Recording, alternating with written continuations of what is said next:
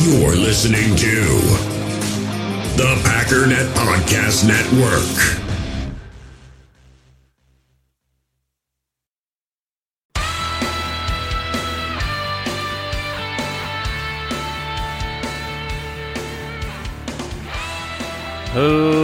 Ladies and gentlemen, welcome once again to the Packernet Podcast. I am your host and resident fanalist, as always, Ryan Schlip. Check us out online, packernet.com. Find me on Twitter, pack_data. Well, I wanted to give everybody an opportunity to kind of hit me up with where you're at. You know, your thoughts, your questions, your comments, your concerns. And I want to lead the day off with those questions, comments, and concerns. By the way, I'm starting to do this more regularly. And as the off-season approaches, one way or another, whether we win the Super Bowl or lose on Sunday, it's coming very quickly. I'm going to lean on you guys more and more because obviously the content starts to dry up as far as actual things that are happening. But if you want to get involved in that, make sure you jump in on the Packernet Podcast Facebook group. It's been blowing up lately. Everything's blown up lately because it's January. January is the greatest time ever for all of us that are doing anything football related. It's probably not true if you're not in the playoffs, but we are. But if you haven't done that yet, make sure you get in the group, and then you can partake in these glorious things. Also, still looking for someone to manage the group, which again, it really manages itself. I don't even have a single item on the list of things that I'd like you to do. It would just be kind of cool to bring somebody else into the team. So you have the easiest job of anybody because it grows itself. But just know that it's there. It's there as an option to jump in on the chat with the rest of the crew and kind of help strategize on how to grow the Packernet enterprise. Aside from making that sound cool, I'm not entirely sure what that means. I'm just having fun doing it. I really am. I like having a group of people to kind of hang out with, and it's kind of like a real-life video game. I think that's what makes me so happy about this, what I'm doing right here. I don't have other hobbies. This is it. I don't want to throw around the word entrepreneur because I think it's kind of a stupid word, or it's become stupid, you know? But I just feel like that's the way I'm wired. I mean, even as a kid, like I always liked the video games where you like have to get a bunch of money, and even if that's not the main goal, like war games, my thing was always getting money. StarCraft, I loved that game because you harvest gas and minerals. And then with that, you can build a massive army or whatever. But it was always about anything involving growth. Civ, loved those games. And so now as an adult, struggling to enjoy those games, but I get to grow this, right? Seeing the growth of the YouTube channel, the growth of the podcast and all that. It gets me jacked up.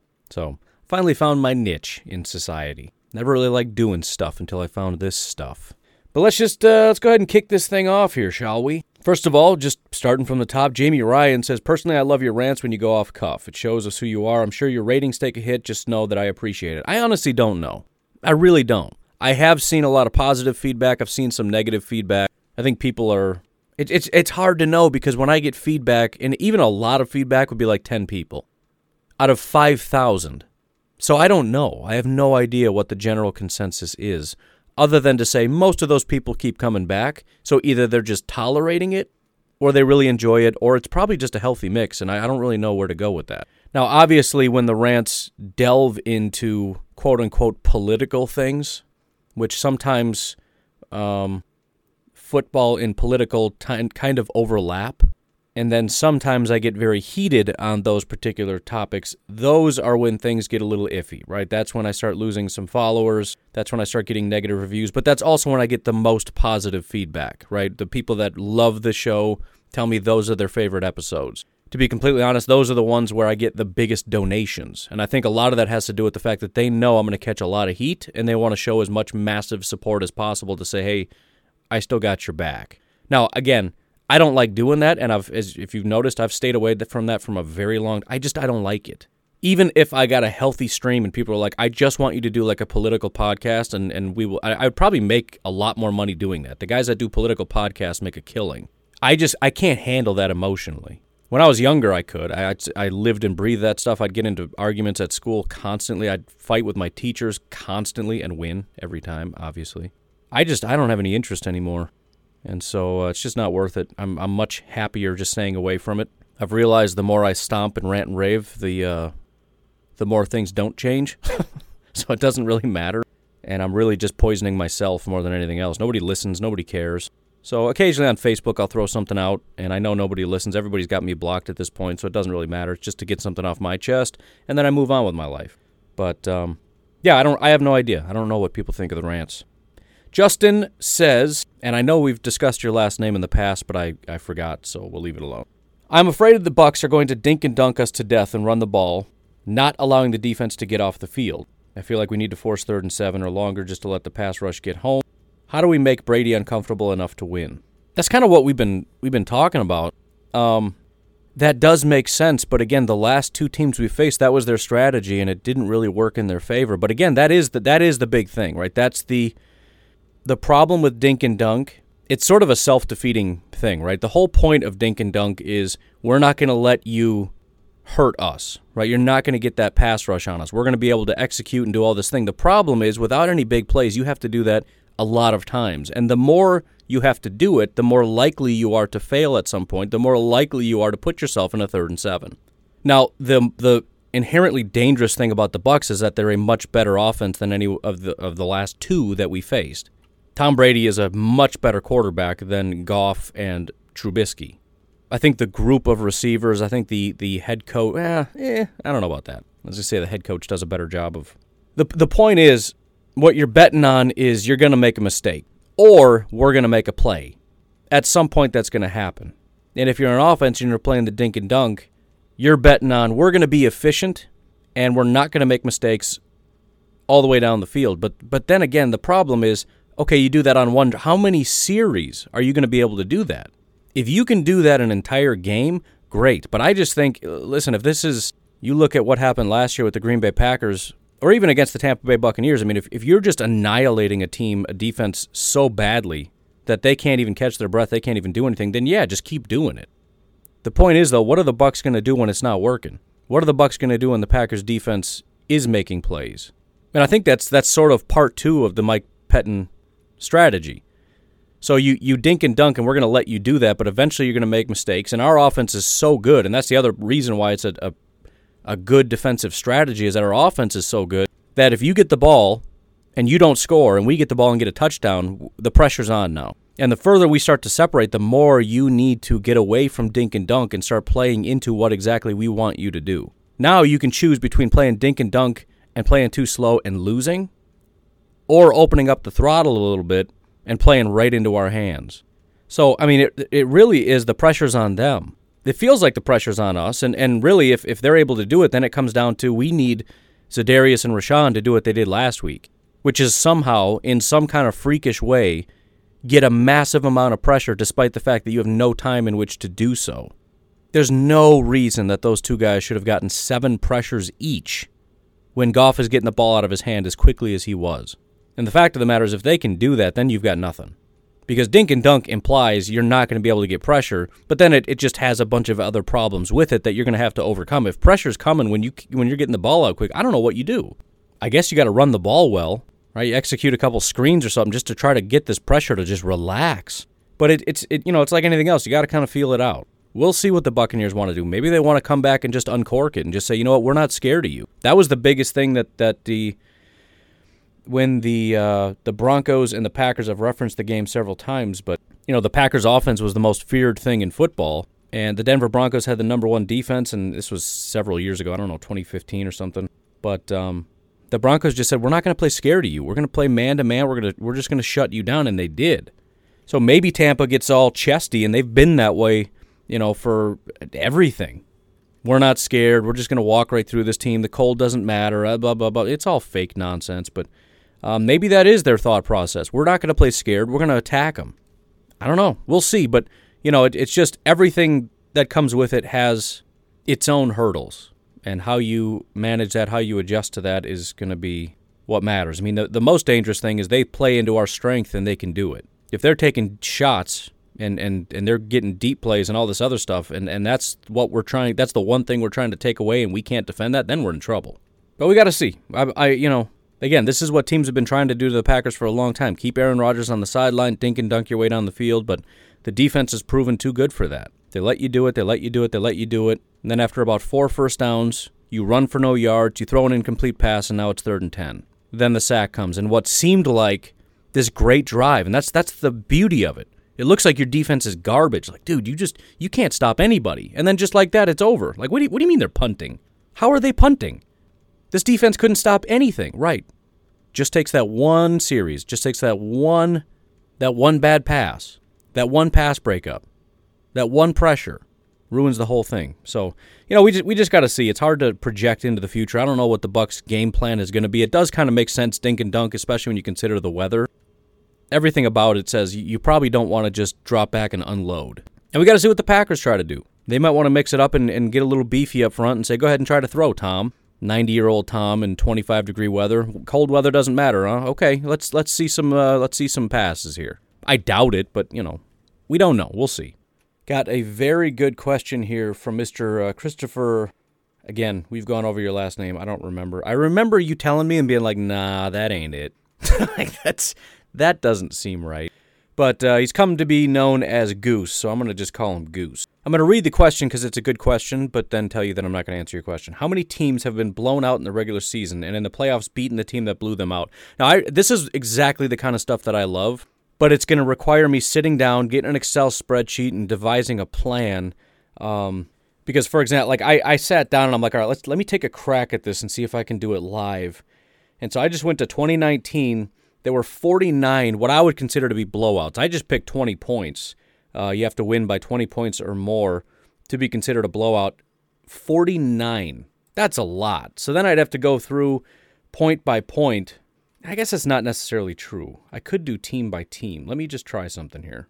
Why don't you just do it yesterday? You're not prepared for your podcast. Shut up. We'll do 2019 live, and if we don't find one, then we're just going to move on. And I will try this for another year. You're just going to have to remind me, hey, look into that sometime, like maybe next week after all the stuff is over, because I do want to look into this, and I'm going to forget your question, so remind me, please. But let's do 2019 real quick. So the playoff winners, we got Seattle beat Philly. I doubt that was a thing, but let's see if Seattle got blown out. That's the other thing about this, too, that the question is sort of, for example, if I came back to the conclusion that it almost never happens, the automatic assumption might be, see, that means we don't have a very good chance. The problem with that is we're not accounting for the fact that the odds of you getting blown out and making it into the playoffs and playing the team that blew you out, that already is an astronomically small percentage that's going to happen. The question is, how many times did that actually happen, and then did you win or lose? That would be sort of, if we're trying to get a statistical answer on how likely it is the Packers beat the Bucs based on the fact that they lost to them, you'd have to account for that. I'm definitely not doing that today. But again, it's interesting enough that I want to look at it. So Seattle was not blown out all year, so that's obviously not a thing. Minnesota was not blown out. I find that hard to believe, but they did have a very good defense. It's hard to beat a good defense by 20 points. Tennessee against New England. I hope so, because that would be funny. Tennessee was not blown out. All right, we're striking out all over the place. 49 blowouts, and I can't find one of these teams. Houston beat Buffalo. Let's take a look-see here. Oh, Houston got blown out 3 times. None of them to Buffalo, though. They got blown out by Baltimore, Kansas City, and Tennessee, which is interesting because they got blown out. Oh, wait, is that the post? We're already looking at the postseason. I was supposed to just be looking at the regular season. I was going to say they got blown out by Kansas City and then got blown out again in the No, that's one of the blowouts. All right, strike 19. Green Bay beat Seattle. The only blowout we had was against San Francisco and obviously lost to them. Didn't get blown out. It was close. So it was only a 17-point loss in the playoffs. So burn. San Francisco didn't have any blowouts, so that doesn't matter. Tennessee again, Kansas City. So it didn't happen last year. I'm sure it's happened at some point, but again, you got to find teams that got blown out. And then even if we look at these teams, how many of them made the playoffs? Arizona twice, no playoffs. Atlanta twice, no playoffs. Carolina 1, 2, 3, 4, 5 times they got blown out. They did not go to the playoffs. Chicago, blown out by Kansas City, didn't go to the playoffs. Cincinnati 1, 2, 3, 4 times, didn't go to the playoffs. Cleveland twice, Denver twice. Detroit, Green Bay once, they went to the playoffs. They got blown out, they did not beat San Francisco. Houston 3 times, they did go to the playoffs. Indy did not. Jacksonville 4 times. Chargers, Rams twice. So, I mean, most of these teams don't even go to the playoffs. So, again, I don't want the fact that the answer is obviously very rarely does it happen to make people think, oh, great, we don't have a chance. it's very rare that a team gets blown out and goes to the playoffs and plays the team that blew them out. So, again, remind me, because I want to see if I can kind of narrow down a better way to do this, because it's a fun question. It's kind of an off-season-y question, but it's a good question, and I did my best live. I'm going to do the same thing for Garrett. Again, great question. I two points, though. I want you to hit me with this again, but also further clarify, because I'm not entirely sure I understand exactly what you mean. It's one of those questions I could absolutely take it and run with it, but I'll probably only halfway answer your question because I don't exactly follow you to a T. But that brings us to Stephen Bradley. He says, I haven't listened to today's pod, so forgive me if it was discussed. I know you did some Chandon Sullivan stuff that got deleted already, but I'd like to hear some sort of breakdown of how King and Sullivan have fared this season, how they each match up versus Godwin, Evan. I feel like they both have been all right this season, but I really don't know if they've been good or bad. How do you think Sullivan would do versus Tyler Johnson? AB out might be a factor. A couple things. I don't remember exactly what got deleted, so I will happily talk about Chandon a little bit. Sorry if I did that already, but we'll go over that. There is some question, obviously, about Kevin King and whether he's going to play. Kind of shocking, honestly, when looking at this, the injury report. Couple things seem to pop up sort of last minute. I mentioned how everybody was basically fine. Mercedes Lewis is the only guy that did not practice, but that's usually just a rest thing. He's going to be fine. Then suddenly on Friday, you had almost an identical injury report, except Mercedes went back to practice, except for two notable things. Kevin King had a back injury that just kind of cropped up out of nowhere. He became questionable. Also, Kingsley Keke, who was fine Wednesday and Thursday. I mean, it's a concussion thing, so it's weird. Like, if you're cleared to play, you're cleared to play. He was cleared. He played or practiced in limited fashion on Wednesday, limited on Thursday. Then he did not practice Friday and is already declared out. So kind of strange, but there will be no Kingsley Keke. But anyways, trying to break down, there's several questions embedded in this. First of all, how have they fared for the season? Let's just start there. Sort of a zoomed out look. You know, I speak in generalities a lot of time, and sometimes I forget that you can't see exactly what I'm looking at. So let's take a look at Kevin King first of all. And Kevin King is kind of similar to Billy Turner. Well, I mean, for several reasons, I guess, for me. Neither of them is actually grading out all that well, but statistically, I'm satisfied with what they're doing. Based on grade, he's actually gone backwards quite a bit. He went from a 62 overall grade to a 55. His coverage grade was the biggest reason. His run defense grade actually went up, but his coverage grade went from a 62 to a 51. Now, if you're wondering why, because it seems like he hasn't really given up that much, that's true. He gave up 904 yards and 4 touchdowns. This year, 529 yards and a touchdown. That's much better. I'm going to cut in here really quickly. Just as an update, I apologize for this episode getting out late. If you didn't see on social media and whatnot, I was recording this probably about 3 o'clock, 4 o'clock in the morning, somewhere in that range. And the wife was texting me that she was in severe pain, so we had to go to the hospital, etc., etc. It is now 1:42 in the afternoon, and I'm picking up right here, so I apologize for getting that out late. By the way, when I say on social media, I'm sorry that I failed you because I took my wife to the hospital, I'm joking around, man. I really don't care. I appreciate people trying to build me back up, but I'm not that insecure. Jeez. Anyways, I'm going to do my best to try to pick up where I left off, but I'll be completely honest. I just played the last 5 seconds to try to remember what my thought process was, and we'll see how it goes. But as far as Kevin King is concerned, so he has given up substantially less yards. The biggest difference, though, in terms of, okay, so why did he give up 900 yards and he's average? This year he gives up 500 yards and he has a 50 overall grade. It's the fact that last year was ridiculous with the interception and pass breakups. And it was similar to what I said about Za'Darius and Preston, in which these are the fickle stats. These are fickle stats that when you see somebody blow up, they're not sustainable stats, and they're going to regress. And in Kevin King's case, he went from 5 interceptions to 0 interceptions, 11 pass breakups to 5 pass breakups. So when you mix that in, although he hasn't given up as much yards, and I've been on record saying I would rather have this year than last year. And maybe I'm wrong. Maybe that's stupid, and Pettin and a bunch of people would disagree and say, listen, turnovers are crucial. You got to have it.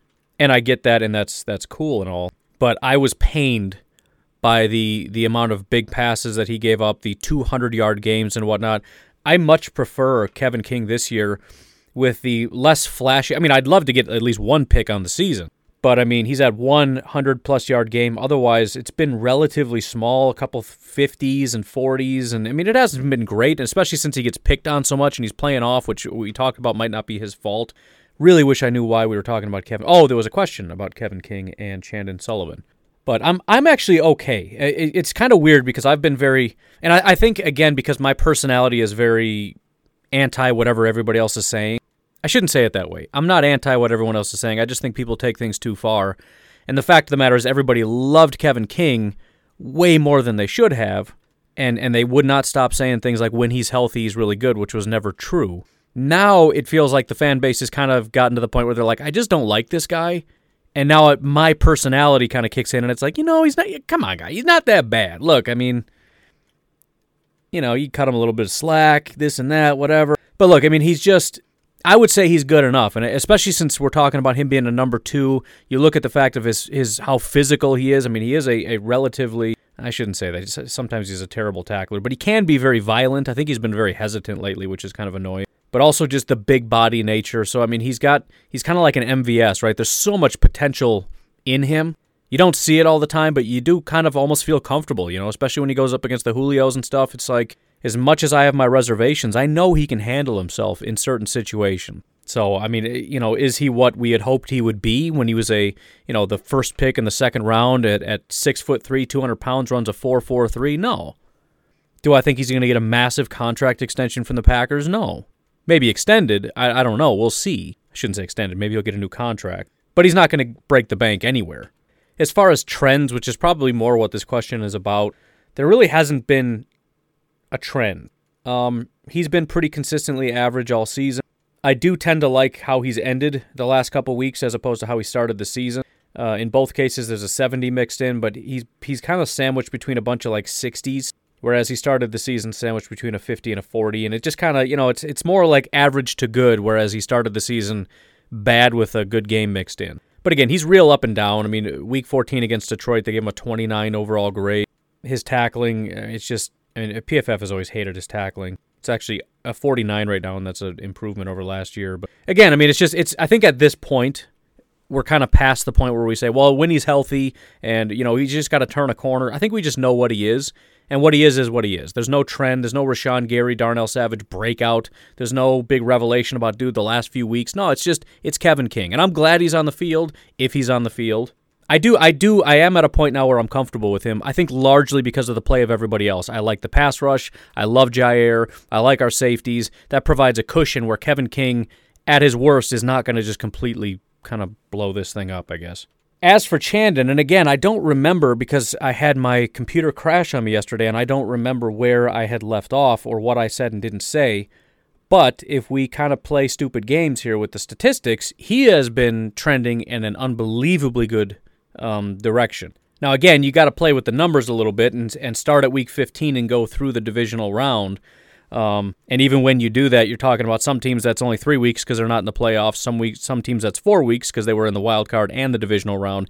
For the Packers, that would be 5. For the Packers, it's 4. So it's a little bit uneven, but let's just embellish ourselves and get excited because we're Packer fans here. But if we say we're going to look at week 15, 16, 17, wild card and divisional round, the second highest graded cornerback, and remember these are grades, so it's not cumulative. So it's not like, well, of course you have better statistics. It's not passing yards where you get an advantage because you have more games. We're just looking at grade, which is sort of, we'll call it averaged, even though it's not exactly how it works. But so the amount of games you played doesn't matter. The second highest graded cornerback in that entire stretch is Jair Alexander. The fourth highest graded corner in that stretch is Chandon Sullivan. Now, again, it's a relatively small sample size, but it's still impressive. We're talking about second and fourth out of 108 corners. And that's the thing. I mean, I say small sample size, so certain things kind of look a certain way or they can be skewed, but it doesn't have to be, right? I mean, there's still 108 guys, and some of these guys are terrible. Just because it's a small sample, I mean, put me on the field in only 3 games, and what do you think my grade's going to be? A 0.0? I don't know if they have negative grades, but they might. They might start that for me. Point is, I mean, it's a relatively small sample size, but we're talking about 5 weeks in total, 4 for the Packers, which 4 games is a quarter of an entire season, and he is right now the 4th highest graded guy. And again, it's relative. It depends who you're going up against, so it changes. He's not going up against number ones. He's our slot guy, but it's still impressive. any way you slice it, you can't look at it and say, yeah, but he's bad. No, that's not how that works. Maybe it's a little overinflated, but we're talking about a 70 run defense grade and a 90.0 coverage grade. I'm just saying they're impressed with what he's been doing recently. If we look at the specifics, up until that point, and this is another thing that shows progression. He had one game in which PFF said he did a good job, or a very good job, and that was against Detroit. He had an 80 overall grade. Outside of that, starting in week 1, 34, 62, 65, 62, 63, 44, 62, 34, 65, 69, 37, 43. Not a single 70, unless you want to kind of bump up that 69-8, but not a single 70, a lot of 60s, a 40, and a couple 30s. That's what he's done all year with one flukish week 2. Since then, starting in week 15, his grade has been 92, 52. He did have a bad game mixed in, relatively. 74.8 and 74.8. So 2 games in the 70s back-to-back, just 2 weeks after his best game probably of his entire career. It's only been 3 years. I guess I can fact-check that. Last year, his highest was an 81, and then with Philly in 2018, his highest was a 68, not surprisingly. Philly didn't keep him around for a reason. So yeah, best game he's ever had, and he played 58 snaps. That was one of the most he's ever been on the field against Carolina. Locked it down.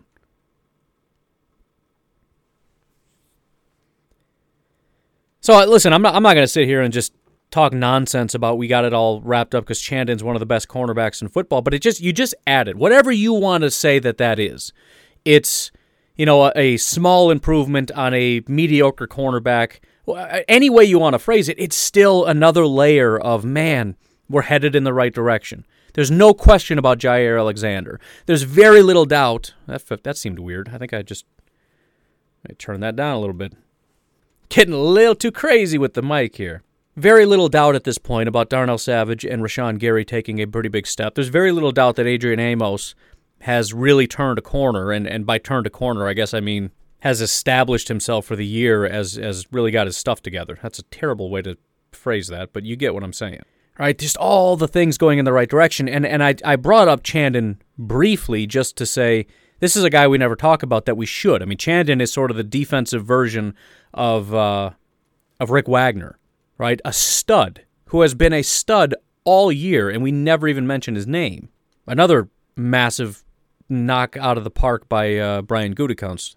So that's sort of a general overview, I guess, of the two. In terms of the specifics, what was your specific or the other part of your question? How do you think Sullivan would do versus Tyler Johnson?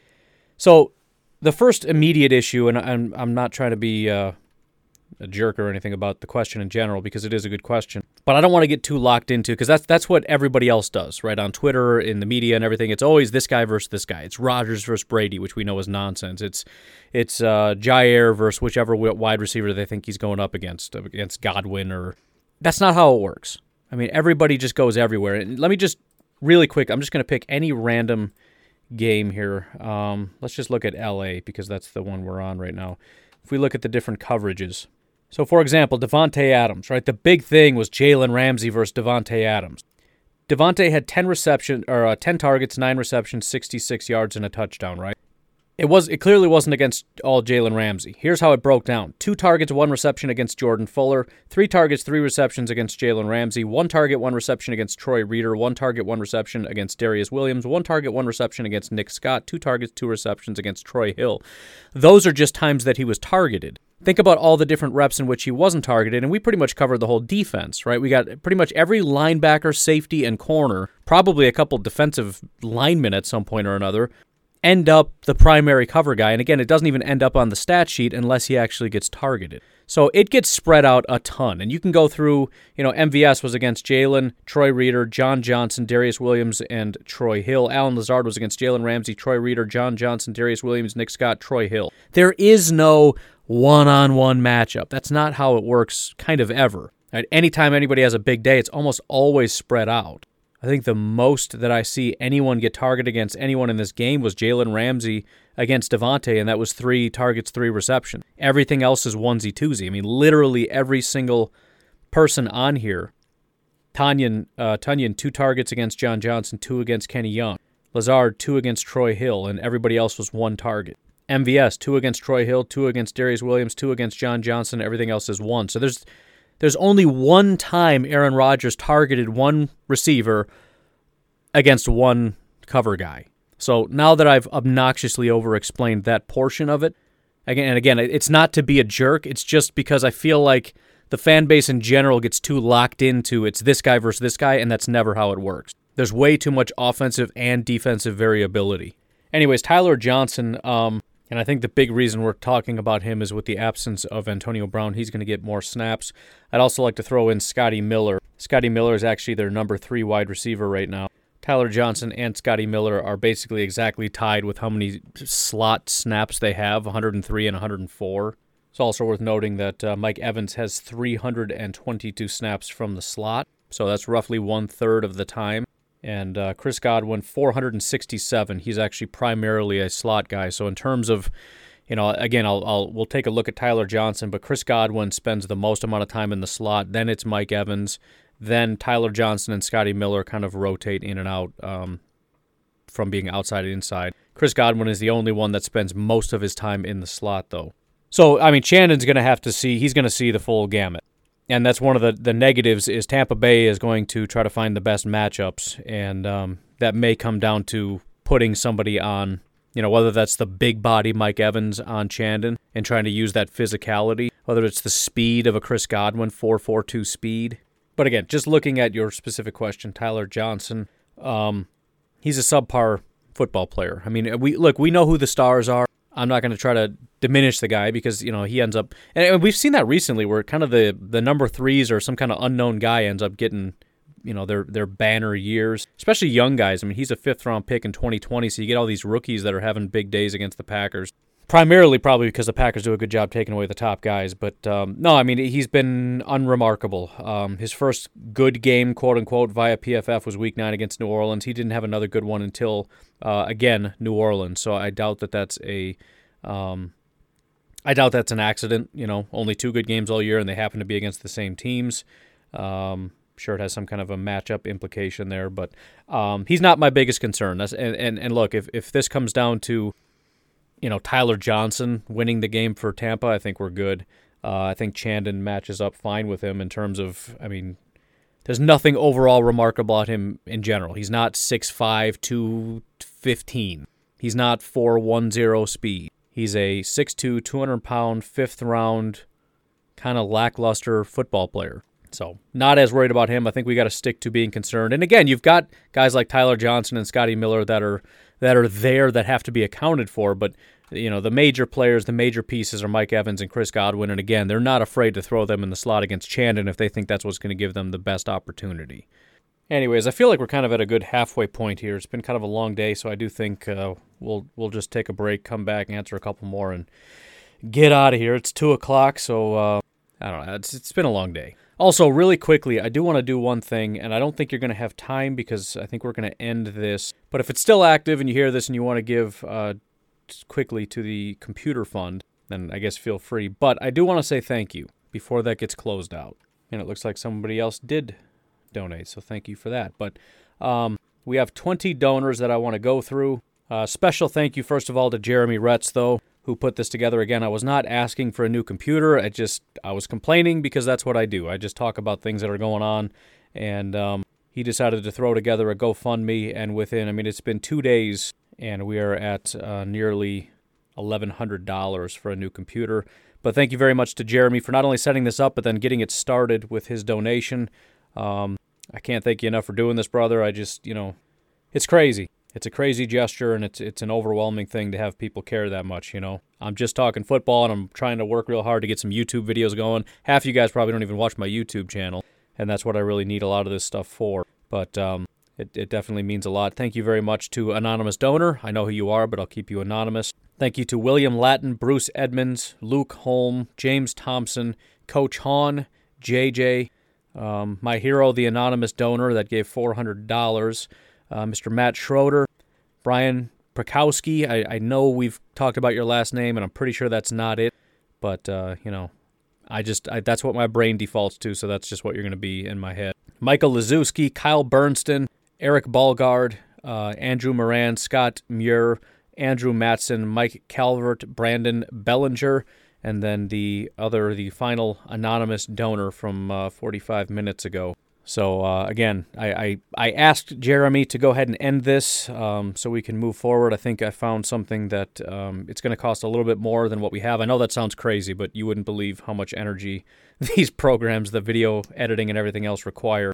This computer is literally burning up and powering off and crashing on me for a reason, because I'm just putting a ton of juice into this thing. But again, if it happens to be up and you want to, throw in a couple bucks or whatever before it ends, then feel free. But I think we're good, and I just want to say thank you to everybody for doing that, because that's above and beyond. You don't have to do that. But anyways, we're going to go ahead and take a break. We'll be right back. Passion, drive, and patience. The formula for winning championships is also what keeps your ride or die alive. eBay Motors has everything you need to maintain your vehicle and level it up to peak performance. Superchargers, roof racks, exhaust kits, LED headlights, and more. Whether you're into speed, power, or style, eBay Motors has you covered. With over 122 million parts for your number one ride or die, you'll always find exactly what you're looking for. And with eBay Guaranteed Fit, your part is guaranteed to fit your ride every time or your money back. Because with eBay Motors, you're burning rubber, not cash. With the parts you need at the prices you want, it's easy to make your car the MVP and bring home huge wins. Keep your ride or die alive at ebaymotors.com. Eligible items only, exclusions apply. We all have smartphones, and we all know they're pretty amazing, but they also can be amazingly distracting, especially when we're around other people. So US Cellular wants us to reset our relationship with our phones by putting down our phones for $5. That's right, a company that sells phones wants us to put down our phones. And to see what we find, learn more at uscellular.com/built for us. In the hobby, it's not easy being a fan of ripping packs or repacks. We get all hyped up thinking we're going to get some high-value Jordan Love card, but with zero transparency on available cards and hit rates, it's all just a shot in the dark. Until now. Introducing slab packs from arenaclub.com, the only repack that provides real value, a complete view on all possible cards, and clear hit rates for each one. Now when I buy slab packs on Arena Club, it finally feels like I know what I'm getting. And honestly, the best thing for me and my son is the fact that we're kind of novices into this. When I walk into a card shop with my son, and a card says it costs $40, kind of just taking his word for it that that's a good value. So I appreciate the transparency on grading, as well as just getting excited about seeing what you could potentially get. Right now, you can get 10% off your first purchase by going to arenaclub.com/packdaddy. Wow, that's crazy offer. 10% off a $400 slab pack. That's $40 right there. Anyways, that's arenaclub.com/packdaddy for 10% off your first purchase. As I'm thinking about it, as annoying as today was, it's kind of nice because the game is tomorrow, and I'm not kidding, I kind of just forgot about it. And that's kind of a blessing when you think about it. With all the stuff going on, it's so miserable when you have like 27 hours left till kickoff, and you're sitting there like, I don't know what to do other than like slam a half a bottle of NyQuil and hope that you time that just right so that you wake up at kickoff. It's miserable, the anxiety and just how slow time goes. I pretty much just wasted a day. Man, kickoff is tomorrow. I'm probably not going to go buy ribs. That was my plan, was to make ribs for tomorrow. I don't even care. It's like this is fine. I'll have a bowl of cereal. I don't really care. I just want football. So Goose comes in with another question. He says, "Will Vita Vea play Sunday? And if he does, do you think he'll be football ready? Also, I think it's okay to not like AB. I know it's okay to not like AB. I also know that it's okay to. Well, no, it's not. I'm just going to leave that alone. Let's just say I'm comfortable with my position on him. Feel free to disagree if you like. My understanding is Vita Vea will play. Now, I know that there's been a lot of gamesmanship, and we saw it with the Rams, right? Cooper Kupp, yeah, it's not a big deal. He'll be fine. Dude didn't play. Aaron Donald, people that have had that injury, doctors talking about it are telling us that is a serious injury. He's going to have a lot of pain. What did the Rams say? He's fine. He's fine. So you get Ian Rappaport saying, oh, no, he's going to be fine. He's fine, right? Because that's what the team's telling him. That's what they're getting fed. So that's what they're telling us. And we're hearing, and part of me is thinking, yeah, maybe. I mean, he's an elite athlete. I'm sure they're going to dope him up so he doesn't even feel anything. But obviously, he was not playing his best. I don't know if we've ever seen Aaron Donald get beat that bad. I mean, no disrespect to Elton Jenkins, who was just doing a great job. But, I mean, that doesn't happen. I mean, he doesn't get beat that bad on double teams. he was banged up, right? But that was the thing, is it's playoff time, and we don't want to tip our hand, and we're going to just lie. And so what have we heard now? AB is fine. He's going to be good to go. Turns out he's not even going to play. It's gamesmanship. Oh, we don't care about the cold. We're not worried about the cold. Nonsense. Gamesmanship. So when they come out and they're like, Vita Vea is fine, he's totally going to play, I don't know, man. I mean, I'm not saying he's not going to play. I know he's going to be suited up. That's pretty much already been established. The point is, though, how much is he going to play, right? Same with Aaron Donald. He's fine. He's going to be good to go. By the second half, he spent more time on the sideline than he did on the field. And so when you haven't played since week 5, there's some serious doubt. And I feel like Tampa Bay is in a position now. And look, maybe Vita Vea comes back and he is just an absolute monster. In which case that kind of answers itself, and then you kind of just get into general game plan in terms of, how do you try to play with Vita Vea on the field, which is tough because, again, he's a pretty good pass rusher. So it's not like, well, we're just going to pass and we're going to try to keep him on the field, because he's one of their better pass rushers, surprisingly. It's very rare to have a nose tackle that's a good pass rusher. And even if you think, well, then we're going to stretch it laterally and make him run, that's not what you want to do against these linebackers. So it is tough. But I think the Packers are going to want to do what they did with Aaron Donald and say, let's just see how good this guy is, and what kind of shape he's in. We're going to make him run a little bit. We're going to run into him a little bit. We're going to see exactly what this guy can do. And I have a feeling the Bucs are going to make the decision that maybe it should be a little bit more situational than it has been. It might even be similar to Snacks Harrison, who, again, is a good football player, but the guy he wasn't playing, right? And then all of a sudden he comes in and he's supposed to just be the Snacks Harrison everybody knows and loves, and it's like that. It doesn't really work that way, man. You got to get in game shape and understand the system and all this stuff, and obviously Vita Vea understands the system, but I guess I'm just taking everything with a grain of salt. I'm not saying I'm not scared of the guy because he's an elite football player and that makes me nervous, but I am saying that it would be a Herculean effort if he comes in and just picks up where he left off. Because it's unbelievably unlikely that he's able to be peak physical condition. Got a question from Scott Muir, and I really wish I could answer these, and if anybody can tell me where I can get this information, that would be greatly helpful, but I don't know. The question comes down to zone and man coverage, and then the statistics within that. I actually think Sports Info Solutions might have it. I could, just to be a super nice guy because you asked that and gave that donation, let me look really quickly. Because their stuff is stupid expensive. It's like $1,000 to get their stuff, which I would love to be in a position in my life where I could afford that. I'm not there. I can afford PFF, not SIS. But they give you like a 1-week trial with your email, which obviously you can just make as many emails as you want. I'm not saying, I'm just saying. So let's take a gander at what SIS has to say. And I don't condone that kind of behavior. I'm just saying, I really want to give this guy an answer to his question.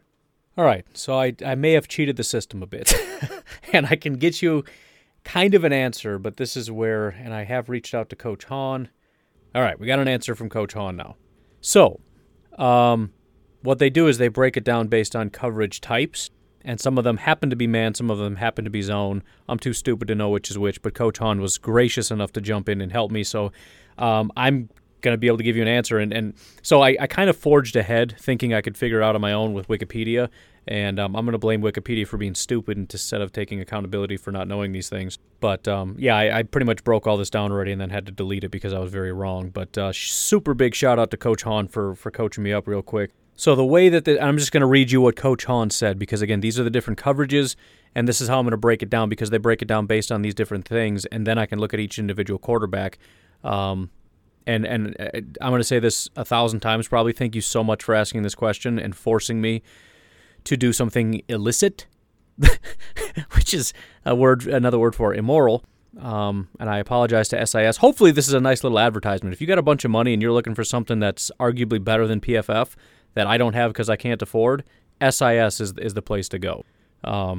And I'm super excited now that I have this and I can dig into this stuff. And it's also cool because I never know what to do with it. There's too much information. So when somebody just says, hey, can you look this up, and you force me to go in and play with it, it's like, I'm so excited. So again, this is from Coach Hahn. It's for your information. Most of you probably, if you played Madden or whatever, you already know this. I'm the only idiot that doesn't know this. But this is the reference we're going to be using here. So cover 0, man with no safety help. That part I got right. Cover 1 is man-to-man with 1 safety help. Cover 2 is man-to-man with 2 safeties.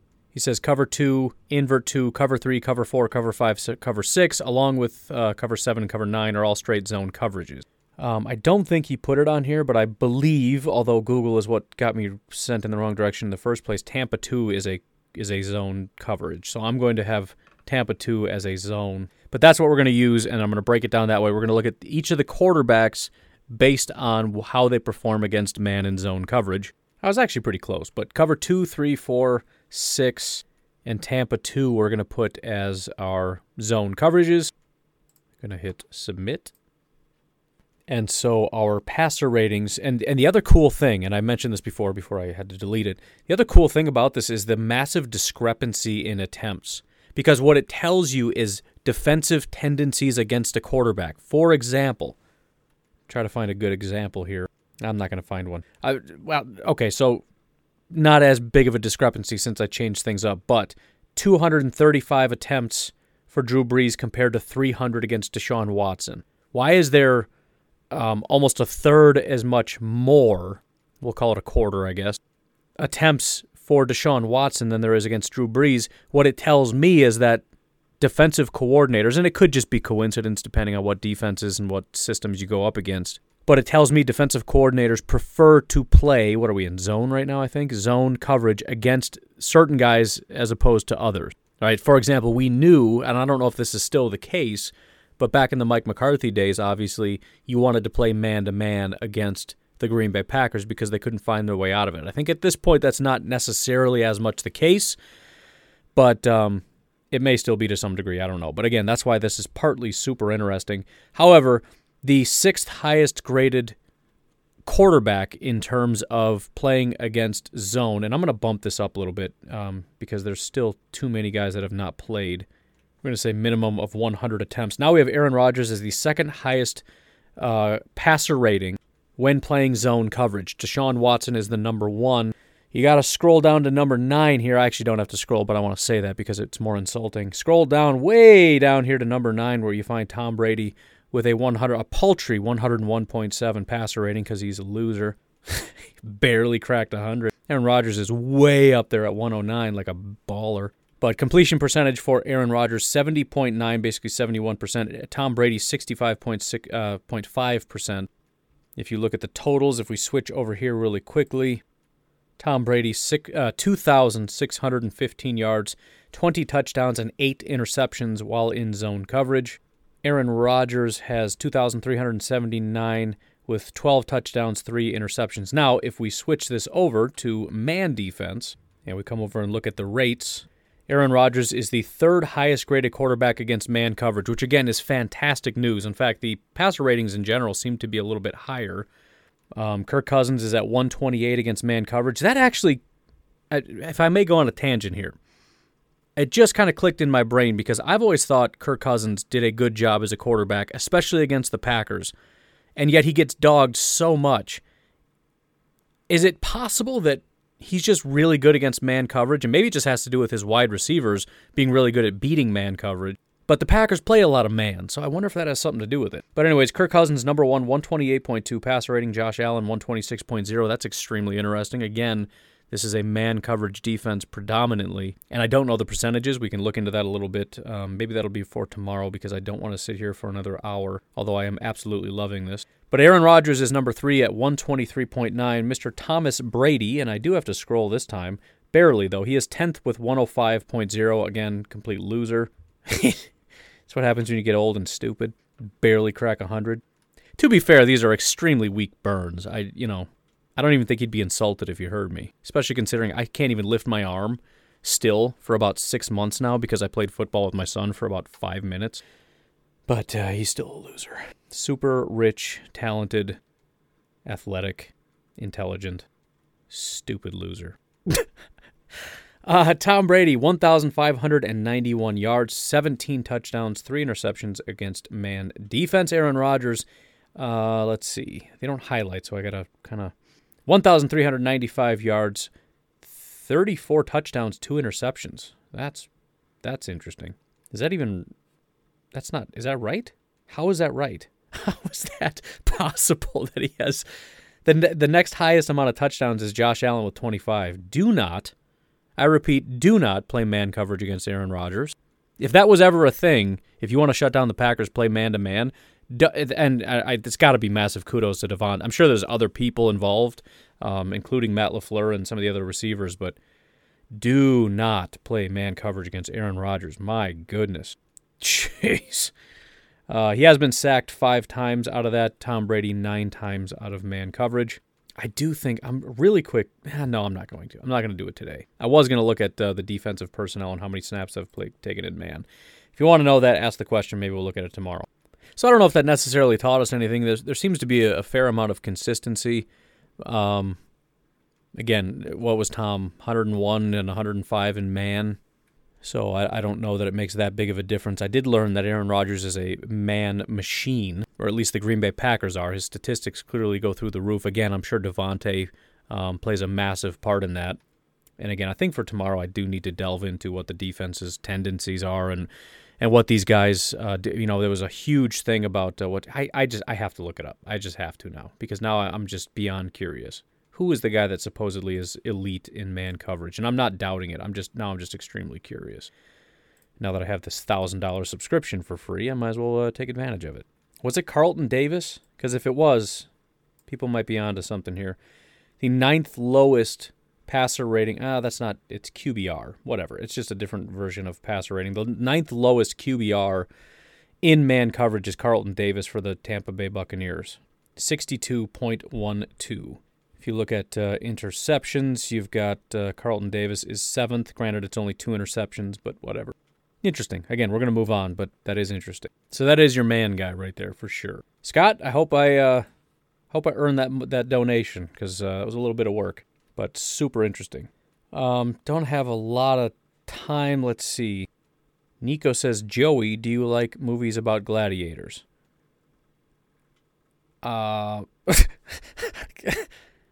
Joey, who's Joey? Is it somebody ask a question about Joey? Who's Joey? Is that a line from a movie that I'm not? I'm the only movie about gladiators that I can think of is called Gladiator. I tend to think it's overrated, although it is a good movie. It's one of those movies. Now, if we may go on a tangent here, it's one of those movies that I think if I just saw it by itself, I'd say that's a very good movie. But I do think it's a little bit overhyped. So when people like talk about it in such glowing terms, it's like, yeah. And that sticks in the back of my head. Like when I think Gladiator, it's like, that movie's overrated. Although, it's a very good movie. I don't know who Joey is. The final question here, I might as well just get to it. How much playing time and impact do you think these 3 all-in pieces we added are going to contribute? Who are the all-in pieces? Let's see. Snacks, I can think of 4, but I think I know which 3 you're referring to. There's Snacks Harrison, there's Jared Valdir, there's Tramon Williams, and then there is Mr. Fumbly McFumbleson. I'm trying to think if any of them really are going to contribute all that much. I think Snacks, maybe them. I mean, Valdir possibly could if he's cleared to go and they really want to go in that direction. But again, I think the offensive line did such a great job with the guys that they had, and there's such unity, if that makes sense, with that group, and cohesion is such an important thing. I don't know that you want to mess with it. And if Valdir's there and ready to go, and somebody's really just getting whooped on, maybe you throw him in, see what happens. Not that that's something you want to do as a mid-game switch. But I'm not expecting a lot from Valdir. Tramon, I think, is largely coming down to whether or not King plays. If he does play, I don't know that he gets a ton of playing time because, again, Chandon, I think, at this point is playing better football and is already there and is kind of in the groove and everything's kind of going. So he's a great locker room presence and all that kind of stuff. He's there as depth, as I said. It's one of those things just to make sure that the wheels don't fall off. Maybe even Kevin King was having some back issues and they brought him in just in case, and that's part of the reason they did it. But I'm not expecting a lot. Why can't I think of Fumbly McFumbleson's name? It's not Trevor Davis, but that's kind of where we're going with this. I expect almost nothing from him. I think if they could, he's only going to play out of necessity, which means nobody else is there. Because, what I saw from him, it wasn't just the fumble. It was the fact that this guy he looked like he didn't want to even be out there. He was so scared of fumbling. He was basically just like jogging out of bounds, Like he didn't want to move too quickly because, God forbid, he gets too many yards, but he also was worried about fumbling. So he put all his energy into holding onto the ball, and then whatever energy was left, he basically walked out of bounds. Slightly exaggerating, but it was bad. And then it comes down to Snacks, and he's a guy that I would love to be able to see a little bit more of. I tend to think he did a good job. But I do think that there's some concern about him getting stuck on the field and Tampa Bay throwing all over us because he's obviously not a pressure guy, and they really need to bring pressure.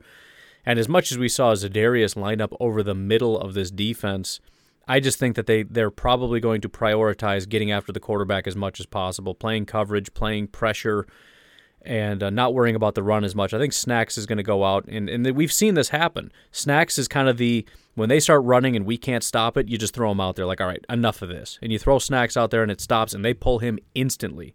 I mean, the second they get a stop, it's like, don't even, I mean, the second you hear that whistle, you book it to the sideline, right? So that seems to be his role, and I guess that's fine. But I guess to answer your question as concisely as I can at this point, I don't expect very much from any of them, but I'm glad all of them are there, with the exception maybe of Fumbly. For various reasons, the depth, if nothing else, is extremely important. And again, having that ability, the variability with Snacks Harrison, to where you just have that safety valve where if things are getting out of hand against the run and we have to abandon our plan of just playing a lot of coverage and bringing as much pressure as possible, we have that sort of plan B, break glass in case of emergency kind of a situation. So anyways, it is 3 o'clock, so it's officially been 12 hours from start to finish. I'm going to wrap this thing up and get it uploaded. You folks have yourselves a fantastic day. I will talk to you tomorrow. Have a good one. Bye-bye.